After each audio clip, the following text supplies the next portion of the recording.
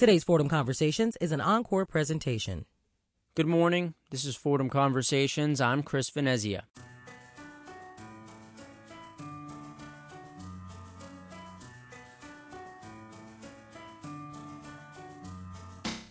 "16 and 17-year-old New Yorkers can't vote, buy tobacco, or even rent a car.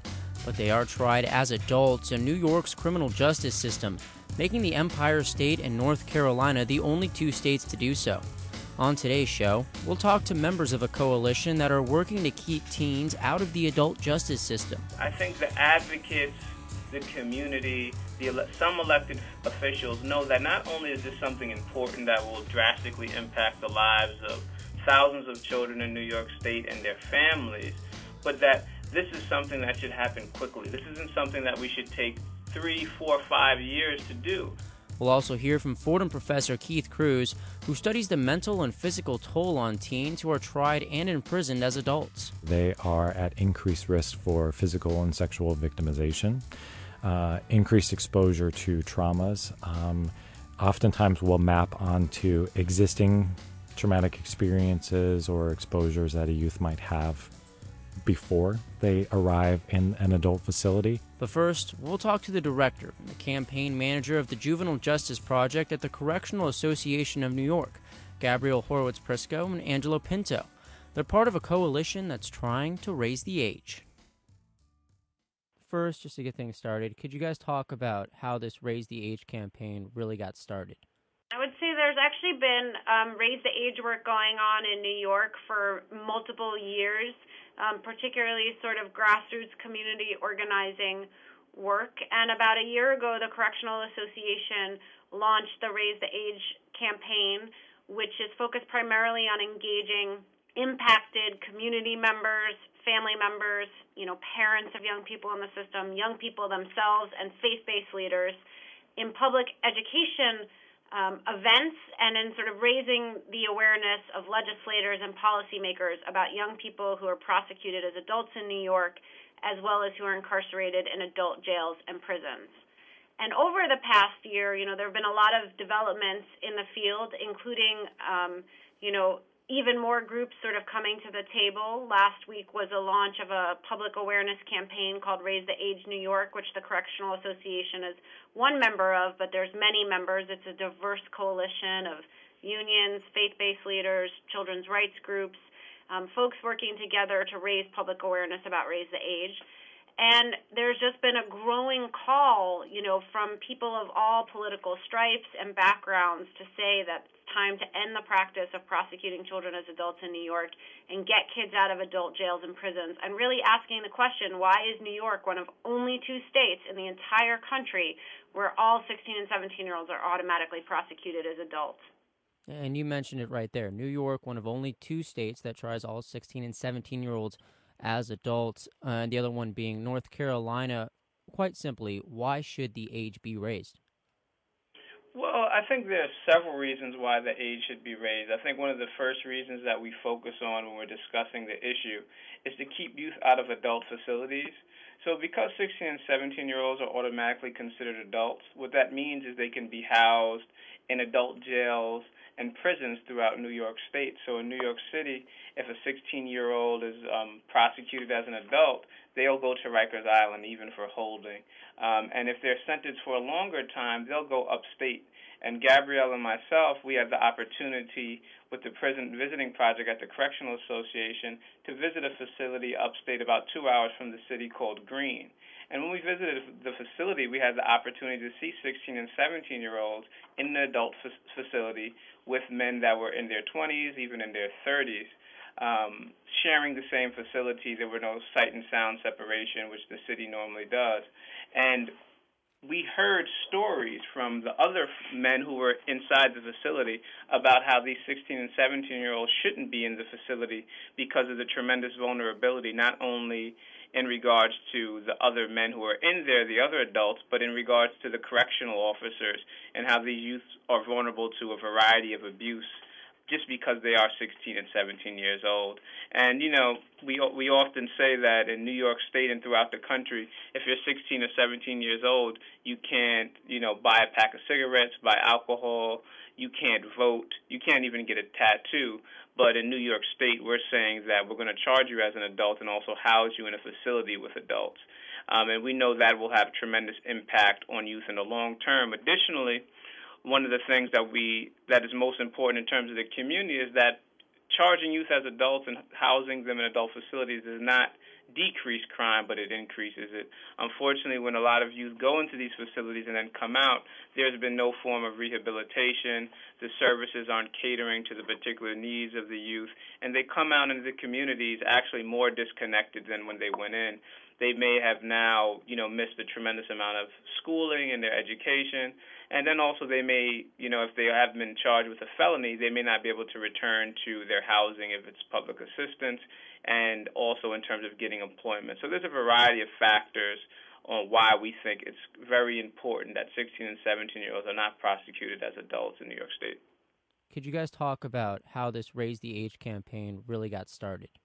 I would say there's actually been Raise the Age work going on in New York for multiple years, particularly sort of grassroots community organizing work. And about a year ago, the Correctional Association launched the Raise the Age campaign, which is focused primarily on engaging impacted community members, family members, parents of young people in the system, young people themselves, and faith-based leaders in public education events and in sort of raising the awareness of legislators and policymakers about young people who are prosecuted as adults in New York, as well as who are incarcerated in adult jails and prisons. And over the past year, there have been a lot of developments in the field, including even more groups sort of coming to the table. Last week was a launch of a public awareness campaign called Raise the Age New York, which the Correctional Association is one member of, but there's many members. It's a diverse coalition of unions, faith-based leaders, children's rights groups, folks working together to raise public awareness about Raise the Age. And there's just been a growing call, from people of all political stripes and backgrounds to say that it's time to end the practice of prosecuting children as adults in New York and get kids out of adult jails and prisons, and really asking the question, why is New York one of only 2 states in the entire country where all 16 and 17-year-olds are automatically prosecuted as adults? And you mentioned it right there. New York, one of only 2 states that tries all 16 and 17-year-olds as adults, and the other one being North Carolina. Quite simply, why should the age be raised? Well, I think there's several reasons why the age should be raised. I think one of the first reasons that we focus on when we're discussing the issue is to keep youth out of adult facilities.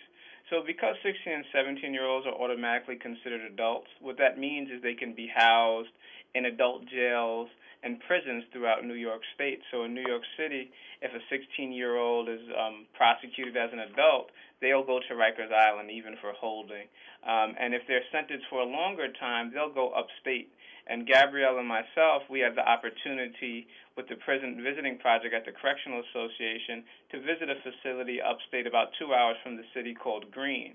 And when we visited the facility, we had the opportunity to see 16 and 17-year-olds in the adult facility with men that were in their 20s, even in their 30s, sharing the same facility. There were no sight and sound separation, which the city normally does. And we heard stories from the other men who were inside the facility about how these 16 and 17-year-olds shouldn't be in the facility because of the tremendous vulnerability, not only in regards to the other men who are in there, the other adults, but in regards to the correctional officers and how these youths are vulnerable to a variety of abuse just because they are 16 and 17 years old. And, we often say that in New York State and throughout the country, if you're 16 or 17 years old, you can't, buy a pack of cigarettes, buy alcohol, you can't vote, you can't even get a tattoo. But in New York State, we're saying that we're going to charge you as an adult and also house you in a facility with adults. And we know that will have tremendous impact on youth in the long term. Additionally, one of the things that is most important in terms of the community is that charging youth as adults and housing them in adult facilities does not decrease crime, but it increases it. Unfortunately, when a lot of youth go into these facilities and then come out, there's been no form of rehabilitation. The services aren't catering to the particular needs of the youth, and they come out into the communities actually more disconnected than when they went in. They may have now, missed a tremendous amount of schooling and their education, and then also they may, if they have been charged with a felony, they may not be able to return to their housing if it's public assistance, and also in terms of getting employment. So there's a variety of factors on why we think it's very important that 16 and 17-year-olds are not prosecuted as adults in New York State. Republican State Senator Michael Nozzolio is quoted in a recent New York Times article as saying there isn't enough support right now in this push to raise the age. How would you respond to that? Well, I actually think when you look at 3 years ago, 2 years ago, even a year and a half ago, there was a lot less support for this. There wasn't high visibility on this issue. But I think today that's really changing. The press conference alone that we had last week with the group of advocates that are working on, raising the age throughout New York was a great illustration of the amount of advocates and civil rights organizations that are participating and letting their voice be heard on this issue. And there was a number of government officials also present. And one of the things we're doing at the Correctional Association is really connecting with a variety of folks around the state who understand that this is an important issue. And what you'll see, I think, over the course of the coming months is the voices raised throughout the state of individuals who realize that this is a very important issue. Now, I think one of the things that needs to happen, and we plan on engaging, is that some of the voices of the senators and some of the voice of folks in government need to let their voice be heard on the issue. And I think you'll also hear the community voice, which is kind of loud and clear, that folks know that youth should not be charged as adults. So I think the tide is definitely changing, and it's changing fast. How does your organization plan to push lawmakers and those in Albany into putting together legislation that effectively raises the age? Angelo mentioned that there was a press conference held at which the Correctional Association is one member, but again, it's a diverse coalition of stakeholders, including civil rights groups, unions, community advocates, children's rights advocates, coming together to create public awareness around this issue.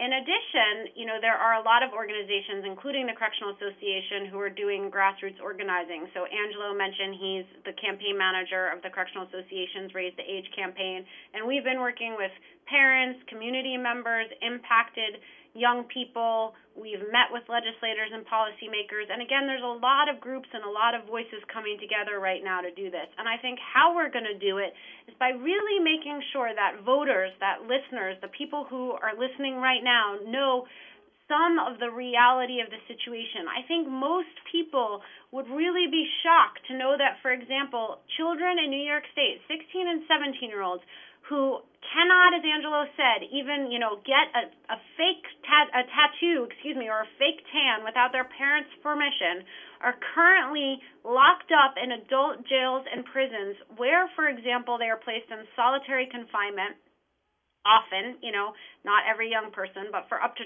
23 hours a day, with food shoved through a slot in the door being perhaps the only contact with a human being for 23 hours a day, and that children are in these conditions, sometimes for their own protection from adults. Children in adult jails and prisons face extreme rates of sexual assault, rape, sexual abuse. The research is overwhelming that children in adult jails and prisons are incredibly vulnerable. And I don't think that most taxpayers know that or are aware of that. I don't know that they know this is happening with taxpayer dollars. And I don't know that people are really aware that the public safety argument is on the side of raising the age. Going back to some of the statistics we talked about before, the national studies have been done that look at a lot of research and compile it all together and have shown that nationwide, when you prosecute kids in the adult system, they're 34% more likely to commit violent acts or criminal acts in the future than when they're treated in the youth justice system and they have access to the kind of rigorous rehabilitative services that you asked me about before. So how are we going to do it? We're going to do it by making sure that people have the information they need to speak to legislators and policymakers, and that legislators and policymakers have the information they need to have an informed vote. And we're not at all discouraged by the fact that some people think that this is a hard battle. Many states, every other state besides North Carolina, including states that, have far different political landscapes than New York, are ahead of New York on this issue. And New York, which prides itself on being a national leader, is shamefully behind. And we think that New Yorkers will see the wisdom of change. How confident are you that next year legislation will pass to raise the age in New York? I would like to say that I'm very confident that will happen. I think we've brought together, and you can see the voices that are key coming together. And I think the advocates, the community, some elected officials know that not only is this something important that will drastically impact the lives of thousands of children in New York State and their families, but that this is something that should happen quickly. This isn't something that we should take 3, 4, 5 years to do. And I think New York State being behind the rest of the country kind of illustrates that. Why take 5 years to catch up with the rest of the country? And I think that's going to be a good indicator and a good pusher or, leveraging point for us to do this quickly.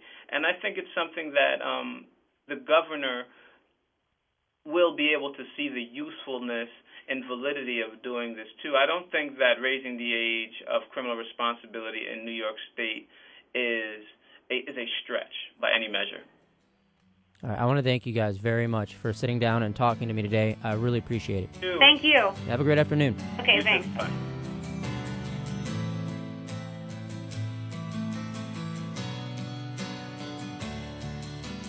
This is Fordham Conversations on 90.7 FM WFUV. I'm Chris Venezia. Today, we're talking about New Yorkers in their late teens who are treated as adults in the criminal justice system, making the Empire State one of only 2 states to do so. Next, we hear from Dr. Keith Cruz, an associate professor of psychology at Fordham University. For over a decade, he's worked with troubled adolescents and published many reports on the negative impact time behind bars can have on teens.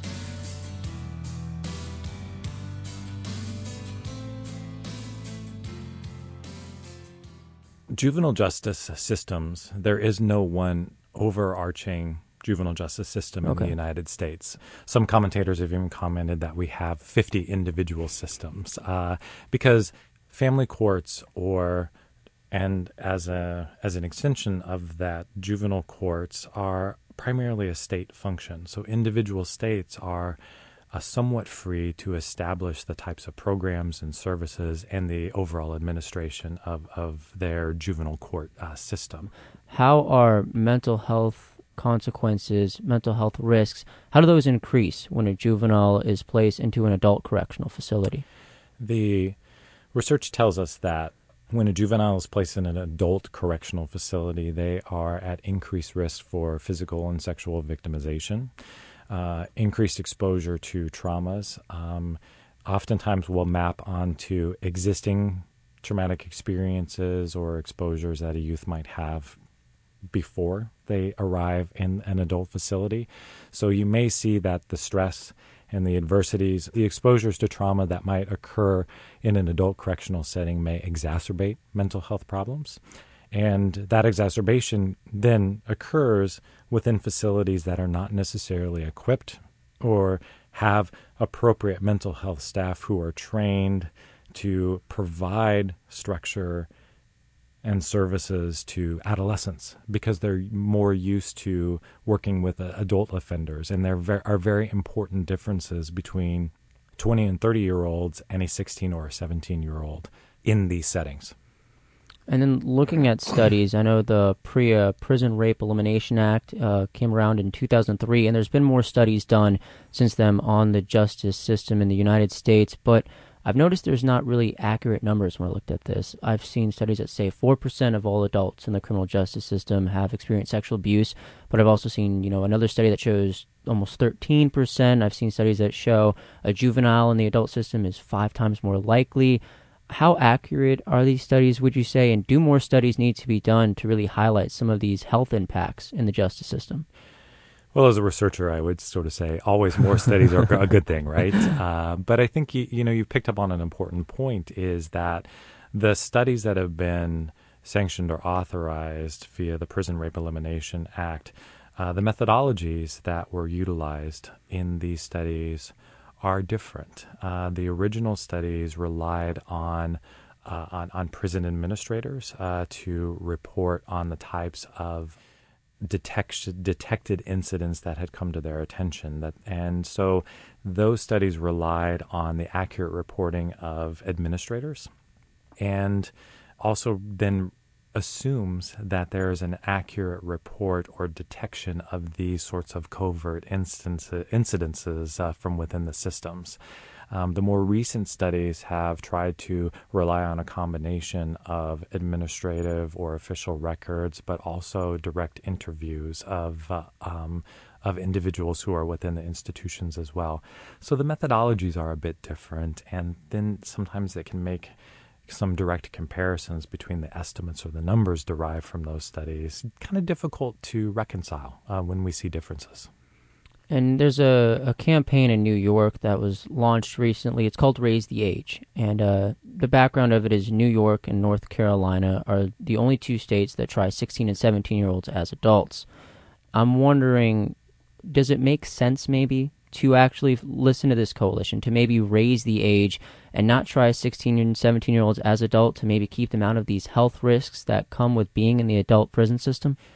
Yes, I think this is a really important initiative that has been occurring. You've stated it correctly that New York and North Carolina are the only remaining states that automatically process 16 and 17-year-olds when they're arrested for a crime in adult court. So we're kind of in New York. We're kind of on the we're a minority when it comes to this. Even the Supreme Court, in cases where they have examined differences between adolescents and adults, for things such as applicability of capital sentencing, life imprisonment without the possibility of parole for homicide cases, and now also for non-homicide cases, the Supreme Court has recognized, and in eliminating these sentencing options for adolescents when they are charged in adult courts, the Supreme Court has recognized that there are fundamental differences between adolescents and adults that changes the nature of their capacities for responsibility for these sorts of crimes. New York, in continuing to automatically charge 16 and 17-year-olds as adults, is, from my perspective, inconsistent with the developmental science, with the developmental neuroscience, and with Supreme Court precedent in the ways that juveniles are being recognized as categorically different in terms of criminal responsibility in relation to adults. If you could, and I don't know if you could do this because, as you mentioned earlier, it differs state to state, prison to prison in terms of treatment, but maybe talk about some of the differences between a juvenile justice system as opposed to an adult detention facility. There are important differences in terms of, it comes down to that basic idea of, containment, okay, and how much of a focus is going to be on rehabilitation services. That is still a key fundamental difference between a juvenile detention or a juvenile correctional system and an adult facility as well. There are oftentimes mandates, usually developed within states, to keep service delivery in that goal towards rehabilitation and the eventual return of the juvenile to the community as an important part of the way that the facilities are structured and run. Another important difference between juvenile facilities and adult facilities is the mandate of educational services as well. When kids are removed because of crime and placed in a facility, the state has an obligation to be providing them educational services. Within a juvenile correctional facility, there's generally a larger contingent of education staff. There will usually be essentially a school that is set up inside the facility that is oftentimes run either by the state or run by the local education district as a way to attempt to maintain some consistency in educational programming. And this becomes very, very important because studies indicate just like those mental health factors are very, very high, many youth in the juvenile justice system are identified with educational disabilities or will enter the facility with a special education designation. Systems then of providing educational services within a juvenile detention or corrections environment are more used to and equipped to then be providing educational services that are consistent with those types of special education needs. A criticism of adult correctional systems when 16, 17, or 18-year-olds might then be placed is that they don't have the same access to the same educational types of programs. And it's kind of one of a numbers game. There are fewer 16 and 17-year-olds in that adult jail, so administrators need to make sometimes hard decisions about where to try to spend their limited resources. So I think that's one very, very important difference. And we know that vocational and educational training can be a significant factor in reducing recidivism for juvenile offenders. And if we limit educational opportunities or vocational opportunities when youth are detained or serving a correctional sentence, then we have lost an opportunity to try to reduce their overall recidivism risk. Would you say it also helps teenagers when they're paired up in a juvenile system with other teenagers in terms of finding companionship as opposed to being in an adult prison system when, these teenagers, these 16, 17, 18-year-olds are with people that are, 40, 50, 60 years old? That's a tough question to answer because it's kind of, I think it's probably important to address a couple of points around that. We know if we think about the studies under the Prison Rape Elimination Act and other anecdotal studies of victimization rates when adolescents are in adult facilities, the numbers suggest that they're at an increased risk, and that risk probably comes from their mental health vulnerabilities, but also being young in a facility where they will come into contact with older adults. And so these studies, which are somewhat anecdotal in nature because these are hard studies to try to do to gain access and to kind of systematically study this problem, suggest that is a concern in terms of victimization. Now, that doesn't mean that placing juveniles within a juvenile correctional facility or detention center with their same age peers is necessarily any better.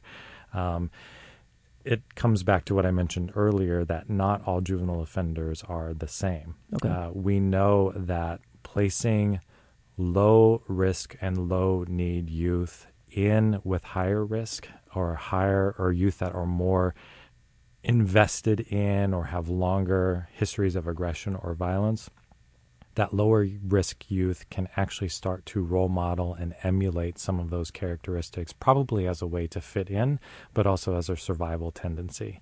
So sometimes we've recognized, we call it iatrogenic harm, even as in an effort to try to rehabilitate youth, placing a youth in with other more aggressive or violent youth can actually make some youth worse. So what the system and what courts are attempting to do is to do a much more careful analysis of a youth's level of risk and the needs that they have, and to try to do a better job of matching the types of services or placement to avoid that mixing of low risk and high risk youth. Because studies have shown when systems don't do that, when you do that mixing and that happens indiscriminately, the low risk youth may actually come out with a higher recidivism risk and may actually continue to engage in, crimes, increase their risk of getting involved in higher types of offenses and maybe even in adult offenses. So juvenile facilities in and of themselves may not necessarily be any better. Dr. Cruz, I appreciate you taking the time out of your day to speak with me. Very insightful and just honestly always a pleasure to talk to you. Thank you so much.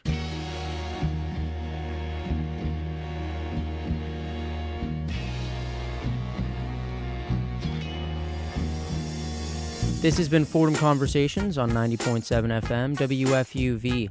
To hear the full interviews from today's show, you can check out our show page on WFUV.org and listen to our weekly podcast. I want to give a special thanks to my producer, Alan Canlick, for putting this show together. Stay tuned. Cityscape with George Bodarky is next.